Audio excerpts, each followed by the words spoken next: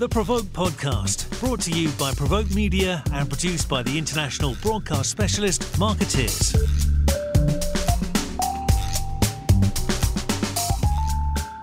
Hello everyone, welcome to the PRovoke Media Podcast. This is Arun Sudhaman, the Editor-in-Chief of PRovoke Media, and I'm joined today by Aaron Lau, who is founder and CEO of Gusto Collective, which is an independent Asian holding company for marketing and communications agencies, but also in particular focused on brand tech. Aaron, welcome to the podcast. I think you're in Shanghai today, is that right? Yes, I am. Thank you, Aaron. Thank you for having me here. Yeah, it's a pleasure.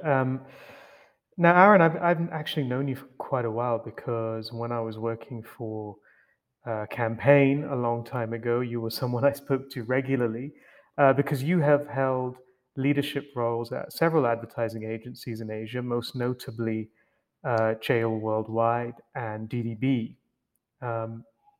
You launched Gusto Collective, I think formally in January 2020, if I'm not mistaken. So I wanted to start perhaps by asking what the kind of concept and idea is behind Gusto Collective and what makes it different. Well, Gusto Collective really is purpose-built for the digital age, or as we now call it, probably the metaverse age. And it sits in the intersection amongst four complementary forces. The first is very much the idea of storytelling empowered by technology. And as we know, consumers today are more and more tech savvy, and the way they consume stories are very different from the way they used to, the previous generation used to consume stories. Kind of like myself and my father, my mother, and so on. They will be listening to the radio or watching television and so on. And today, you would be very difficult to find youngsters sitting in front of a TV, watching the TV commercials along with the program and so on and so forth. So the idea of brand tech is really trying to empower stories or storytelling with technology. We also the other complementary forces that we're looking at or we're embracing is the idea about owning IP and producing campaigns. So on the one end, we're still doing quite a lot of campaigns for our clients, and it gives us that diversity, the experience, the creativity, and all that. But as we work with clients, we often find clients share many similar pain points. So what we then do when we come back to the office is to really talk about, can we develop IPs and products that can alleviate some of these pain points? Now, particularly if we're dealing with technology, and if you have an iPhone or a Mac, your software is constantly being optimized, and that is when technology evolves, then you can optimize the software. It's exactly the same with the agency business. If I were just producing a campaign for a client, so basically my priority would be to bring something under budget, on time, and then move on to the next project or move on to the next campaign. However, often it may not be the best idea for a technology-driven solution. So unless I have skin in the game, so we set out to develop IPs and products that sit alongside with our campaign. So the creative work that we do for our clients sort of inform the kind of products that we develop for ourselves, and the products and solutions that we come up with, be it an IP or a software, will then help alleviate some of these pain points for our clients. And we constantly optimize this IP and solutions so that the clients get best-in-class product to address their marketing issues. I see, yeah. So that focus on developing IP and products doesn't sound like, a conventional holding company, which we'll talk about perhaps. But before we get there, I wanted to just ask you, so how is Gusto Collective comprised? Because of course I'm aware that there was an acquisition of Reuter Communications, which is a well-known China luxury-focused communications agency, which I think is now known as Gusto Lux. So what else is within the group? Well, we have three operating entities. As you just mentioned, Gusto Lux is a specialist communications firm focused in the premium luxury sector. And we currently have three offices within Gusto Lux. We have Shanghai, which is our main office there. We have a smaller office in Hong Kong, and we also just built a small branch office in London, primarily for coordination work that we provide for our multinational clients. So that's basically the Gusto Lux operation. Then we built a Gusto Labs operation, which is the backbone of the company, and this is where the IP, the technology sits. Right now, we are in Hong Kong, and we're about to open up in the Greater Bay Area as well as in Shanghai. And we hope to make an acquisition in Singapore before the end of the year. So Gusto Labs will be represented in basically 4 locations, Hong Kong, Greater Bay Area in Shenzhen, Shanghai, and Singapore. And then we've just built another operations in a company called Gusto Mojo in Shanghai, and this is a practice that focuses on one of our IPs, which is a meta-human platform. So we've built a meta-human or virtual KOL for the benefits of a number of our clients. So, and as you know, China is one of the key markets for influencer marketing. So we decided to build an operation in Shanghai dedicated to marketing our virtual KOL. So that's 3 operating entities. It's basically what Gusto Collective is all about as we speak. Sure.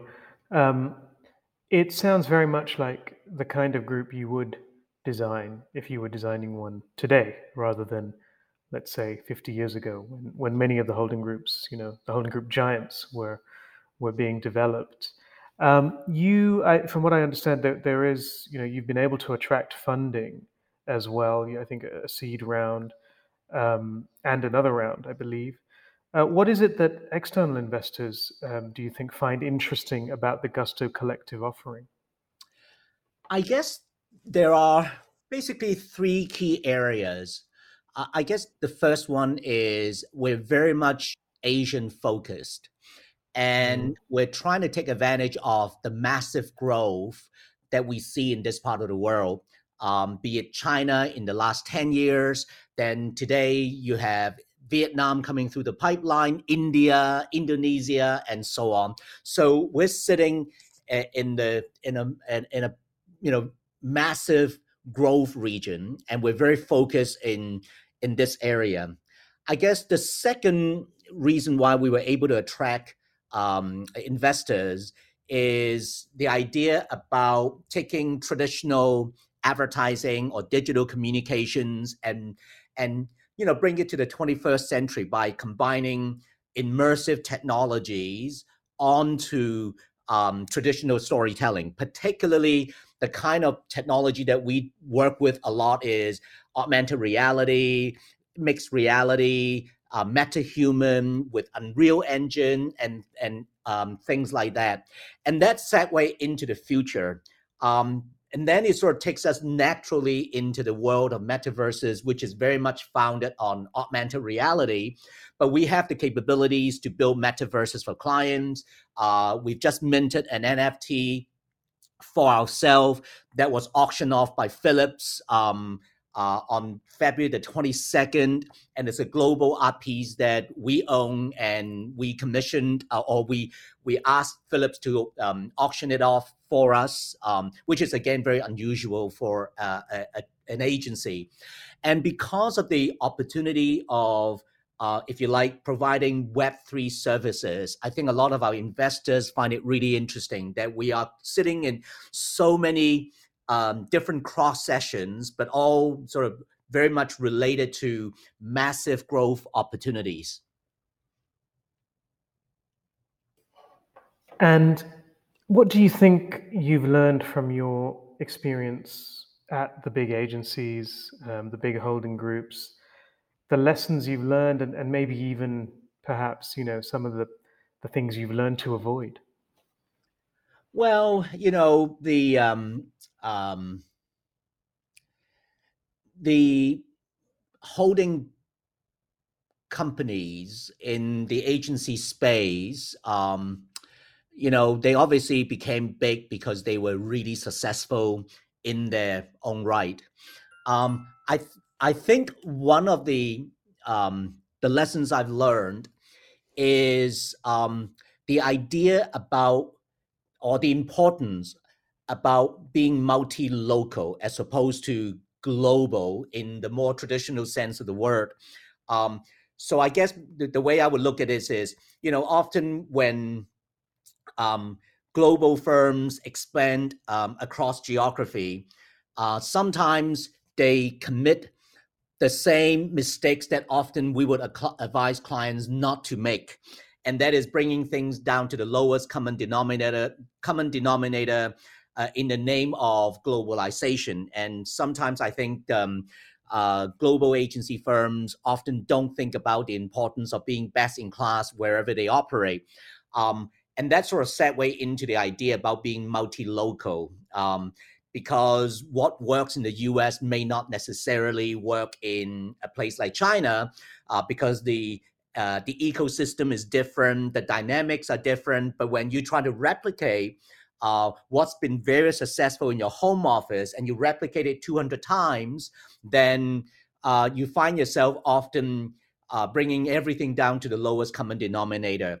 The more successful agencies are generally producing the best work in that local market. So I think that's really important, particularly in this day and age when essentially your clients or your customers are not only global, but they're also local. So you need to address that. You need to pull that local heartstrings. The second thing that I've learned, particularly, I guess, with the traditional agencies that's been extremely successful, is not to be a generalist agency. Those days are gone, and the masters in all the famous agencies out there have already occupied a huge market share in their respective geographies.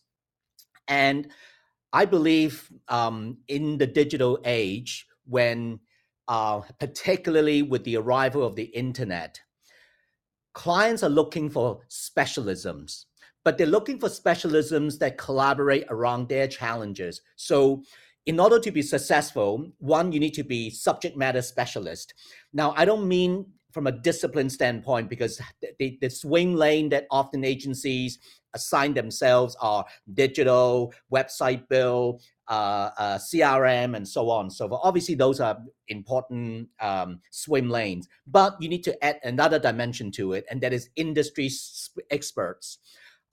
So if you operate in the luxury sector, there are dynamics within the luxury sectors that may not apply to mass market brands, and the vice versa.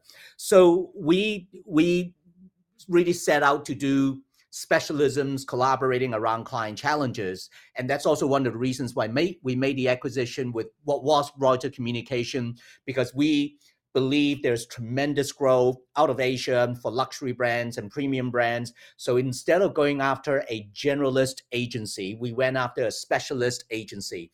And then when we built our technology practice, once again, we don't just build, I guess, Web 2.0 type of agencies where you're making websites for our clients or HTML5 campaigns. We focus very much on augmented reality, Unreal engines, Unity, things that have a forward-looking perspective to it, so that we future-proof the businesses that we are coming into or bringing into our organization. And I guess these are some of the things that I've learned from my days at at DDB and Cheil. Now, these are very successful agencies in their own right, along with many others. But quite frankly, as a newcomer, we realized the world really does not need another ad agency. They don't need a global agency or regional agencies. There are far too many out there. What they do need is a different perspective, a different vision for how communications will be developed for the new type of consumers that, particularly in this part of the world where, generally speaking, the consumers are much more digitally savvy. And that's how we sort of taken advantage of learning from the masters of yesteryears, and not repeat the same challenges or maybe the same issues that they are dealing with.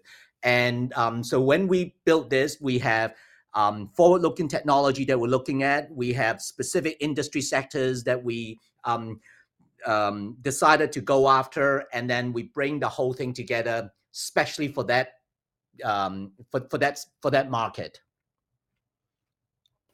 And in terms of your focus on, I think you called it immersive technologies, for example, do you find that those areas are perhaps less commoditized? Do you see it, I suppose, a bigger opportunity?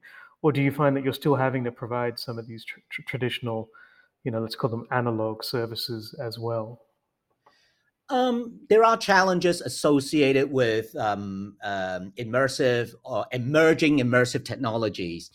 One, we find not many clients truly understands how it works.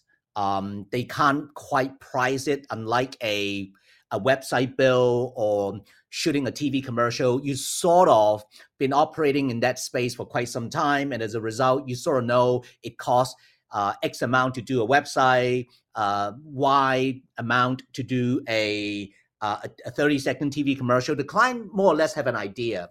When we're dealing with augmented reality and mixed reality type of work, frankly, there isn't a set price for something like this. It all depends on what you want to achieve and all that. And that's an advantage, but also a challenge. I'll speak about the challenges first. The challenges would be the clients don't really know how much budget to assign for a project like that, nor do they know how much time to allow for a project to develop like that. And in our first year of operation, we actually had to turn down quite a lot of opportunities. Either the clients didn't have enough budget allocated for the execution, or we just don't have enough time to execute. And it was a tough decision, particularly our first year of operations was 2020. And you would recall COVID. Well, COVID is still around, but COVID was beginning to impact the world's economy. And when we have to turn projects down, it was tough from a financial standpoint. But, in the name of, our brand, we felt this is not something that we want to compromise. So we turned down quite a few opportunities because we don't really want to compromise the product that we develop for our clients. Then slowly and gradually, more and more clients are beginning to understand how long it takes to do augmented reality, how much it takes to do something proper, and so on. So 2021 really was the first time that we saw a very substantial increase in the demand for this type of product. And when they see the return, and in our firm, we have a KPI that we use to measure the impact that we make for our clients. We call it ROX, as in return on experience. So we often look at, well, here's how much you're going to spend. Here's how much you are, bringing, how many connections you're bringing to this experience, and what results are you going to be able to generate, and so on and so forth. So we're now beginning to see more and more clients are interested in these type of deliveries. And in recent months, we're getting a massive inquiries in the about how to build in the metaverses, NFTs, gaming, and all the components that sort of make up for the world of the ecosystem of metaverses. And just staying on that point, with these kind of emerging technologies, whether it's NFTs or the metaverse, there's often a lot of hype. The latest shiny new thing comes along. Sometimes that can cause a little bit of a backlash. Are you seeing clients willing to spend big budgets here? Is there still a lot of education required? There are a lot of education required, and often when the client is interested in whether it's an NFT or on a broader sense, the idea of building something about something in the metaverse or for the metaverse, they often don't really know why they wanted to do this. It's just that there's so many people now talking about NFTs, and often you hear about how much money so and so made in minting these NFTs. Obviously, any brands would be interested in generating revenue and financial returns and all that. And often, what we suggest to a client is two things. One, when you mint an NFT, even if it's really successful, if it's a one-off, then you really have to think about your reputational risk. Because the last thing your customer want is for you to make a fast buck, and then there's no other utility available on the NFT, so it becomes a one-off money or revenue generating exercise. And obviously with any global brands, with any successful brands, you don't want to do this. And now it's very different from an individual or artist minting an NFT. So there won't be any reputational risk. But if you're working with in a branded environment, if you represent one of the global brands, when you decide to mint an NFT, you got to ask yourself, why would I mint an NFT even if there's demand for it?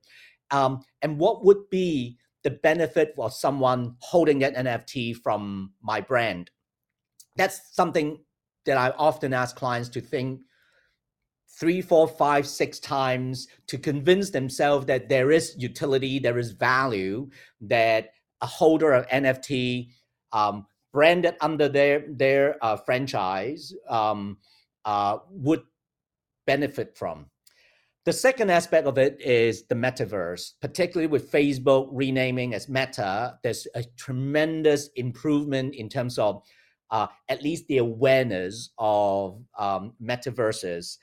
Again, most clients are really interested in it. And often our recommendation, if one wants to build, whether it's a miniverse or metaverse, whether it's a closed system or open system, and we often say the most important element about the metaverse is the social element, is the community element.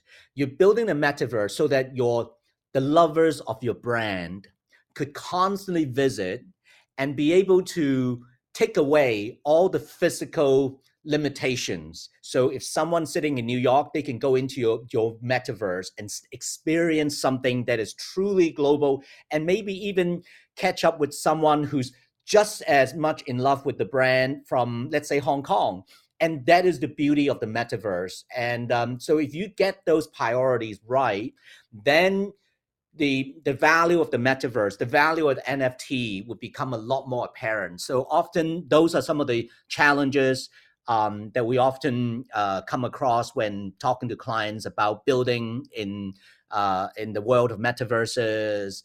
And along with it, obviously, concerts, NFTs, gaming, all of that are part of the ecosystem that make up the world of metaverse. So when it comes to NFT specifically, I mean, what are the benefits for companies typically when you're talking to clients? Well, obviously NFT has been around for 2 years or so, and people are seeing massive growth. in the world of NFTs. I believe in 2021, 60% of all the NFTs are collectibles. And they could be art, they could be PFP, and so on and so forth. But if brands only beginning to go into the world of NFTs, and often there is an element of the collectability of the NFT, but then brands will need to figure out a roadmap that allows the owner of that NFT to have some utility value with whatever services that they're providing for a client, for their customers. Take for instance, if I'm not mistaken, when Adidas went into the world of NFT at the end of 2021, and they did a joint program or cross collaboration with Bored Ape Yacht Club, G Money, and there's one other crypto influencer, is they have this the Bored Ape Yacht Club in an Adidas suit, which looks quite cool, but at the same time there is a physical element about it, that you get priority VIP access to new shoes or pop-up stores or whatever. So again, if it were brands going into NFTs and all that, often there's a phygital element to it. There is obviously the virtual world, but then there's also something that you could use in the physical world, in whether it's a store or a service and all that. But again, NFTs and metaverses are only beginning to take shape. It would probably take another 2, 3, 4, 5 years for it to shake out and have some norms. At the moment, there are more and more interest. There are more funding there, and as a result, you will see innovation. You would see creativity, and that's the area that we're also very interested in pursuing, as opposed to a very straightforward collectible piece of art that someone would hold for a period of time for appreciation value. What we're looking at is more about the utility value of an NFT, particularly when it comes to brands. Yeah, okay, very good. Thank you for that. It's very, very, very useful overview of an area that I think is not necessarily all that well understood across the sector in general. So just coming back to Gusto Collective as a sort of overall vehicle and company, one of the things you mentioned was, about the sort of geographic benefits of being multi-local.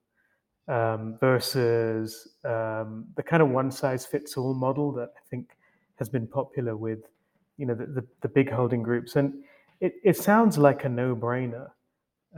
Obviously, the closer you can get to local clients, local audiences, local insight, the better. In practice, it seems to have been quite difficult to kind of execute on that kind of a plan for many, multinational holding groups. And I suppose the question here is how much, do you is it a question of letting go of control to a certain extent when it comes to your component parts, or how much do you need to kind of act and behave like a single brand and a single business? Well, yeah, that's a great question, Aaron. And first of all, we don't really believe in the one-size-fits-all philosophy. We're not a McDonald's. We don't have the same product over and over and over again. We generally develop, different campaigns for different parts of the world or different clients and all that. So an element of bespokeness is important to the campaign part of our business. At the same time, as I mentioned earlier, we really believe in specialisms. So all the key members of our team are all subject matter specialists, and it could be a discipline or it could be the industry. And because of that, then we find the overlap between one office and another with the one-size-fits-all system is less of an issue because we don't have that. So we have, for instance, in Shanghai, luxury specialist, and we could apply some of their knowledge to another market because the consumers are looking for more or less the same thing. So we just need to take that industry specialisms to apply to another geography. And with the technology side of it, it's even more so because a lot of the technology that we use are global technology. And again, because there's not a lot of overlap, then it makes it easier for people to collaborate. And I call this cross-fertilization as opposed to integration. Integration has generally a terrible perception in this industry. Again, it sort of almost suggests that you bring everything down to the lowest common denominator. And in a creative business, that will be the death nail, right? Because you don't want to have the lowest common denominator. You're not a supermarket. What you really want is all these specialists, be it a discipline or an industry, to come together, and each of them have something to offer each other, and they learn from each other, and then having that singularity, if you like, with the Gusto brand brings everything to a focus. And again, it goes back to fundamentally, we want to be telling great stories about our clients or the product that we develop, but then you use the best-in-class technology that you can find to bring it alive.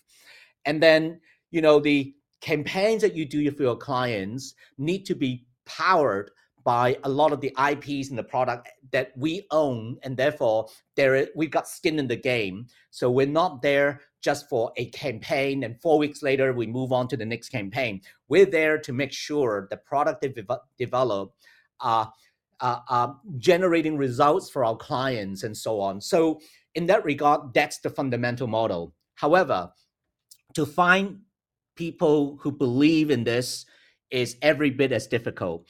Very luckily, we do have that that combination. So a lot of the Gusto Lux people are, if you like, traditional agency people, PR people. Almost everybody at Labs have never worked in an agency.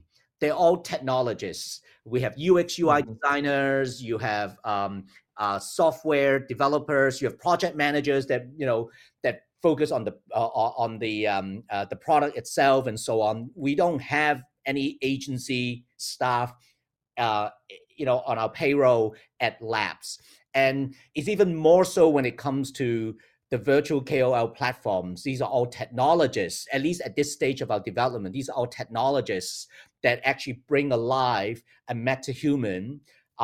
And we now are beginning to build, content management, content creators and all that into our franchise so that we could attract the right following. So in our execution, in our system, we try to find different types of people that have not a lot of overlapping capabilities.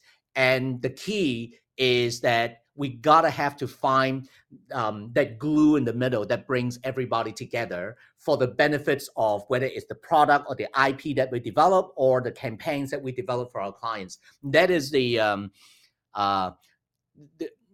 secret sauce that we're looking for. We have not perfected it. We are still learning.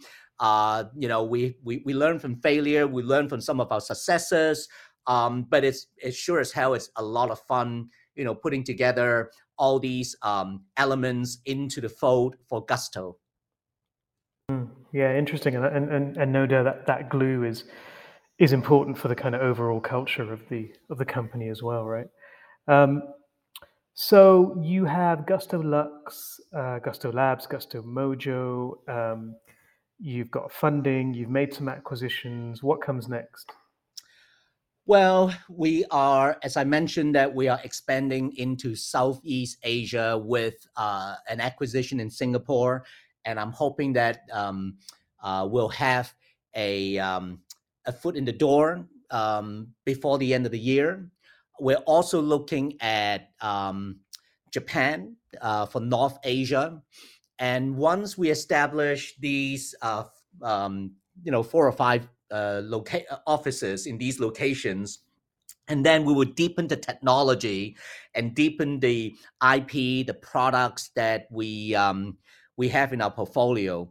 So then it goes to basically, if you like, if there is a central kitchen that develop these IPs and products, then the offices in the geography that we're in will then start selling these products and IPs to our customers, if you like. Then the Southeast Asia piece is an important one for us because after China, India, Indonesia, Vietnam, these are massive growth markets, and there's a lot for us to learn from these markets and actually start adapting some of our IPs and products and campaigns for the benefits of this particular market. And we already have some good experience operating in Greater China, and we will continue to execute in Greater China. And then in North Asia, we think there's a lot of opportunities in Japan, even though it is an aging society, but Japan has tremendous product, tremendous artisanal values that we think will bring another dimension to what we're trying to achieve at Gusto. But we will very much remain Asian focused. We might build an office in New York, for instance, to coordinate for our US clients and all that. But our main focus will always be in Asia. And then the other aspect of the development is going deeper and deeper and deeper into the world of Web 3.0. In other words, learning about how to build, whether it's Sandbox or Decentraland or Roblox or Fortnite, or building a miniverse for a specific client. Understanding how one would do NFTs. And as NFTs evolve, we want to be at the forefront of doing some innovative NFTs for ourselves and for our clients. MetaHuman, we think KOL has a long way to go, particularly with technologies where, for instance, we're exploring how we could do live streaming with our virtual KOL. And last but not least, in the world of metaverse, is how you bring alive the experiences that will reward these brand lovers, these metaverse lovers. This is why they would, go to a metaverse, whether it's a concert or a fashion show. And these are the things that we think is really important. So there's a lot for us to do. There is a lot. Yeah, no, it's very interesting to hear of your plans. It's great, actually, to see the emergence of a holding group so focused on Asia. I think that is an idea whose time has come, and frankly speaking, there haven't been that many over the last 20 years. So the best of luck to you. I really enjoyed talking to you. Thank you very much for your time. Thank you. Thank you for having us on your show. Thank you.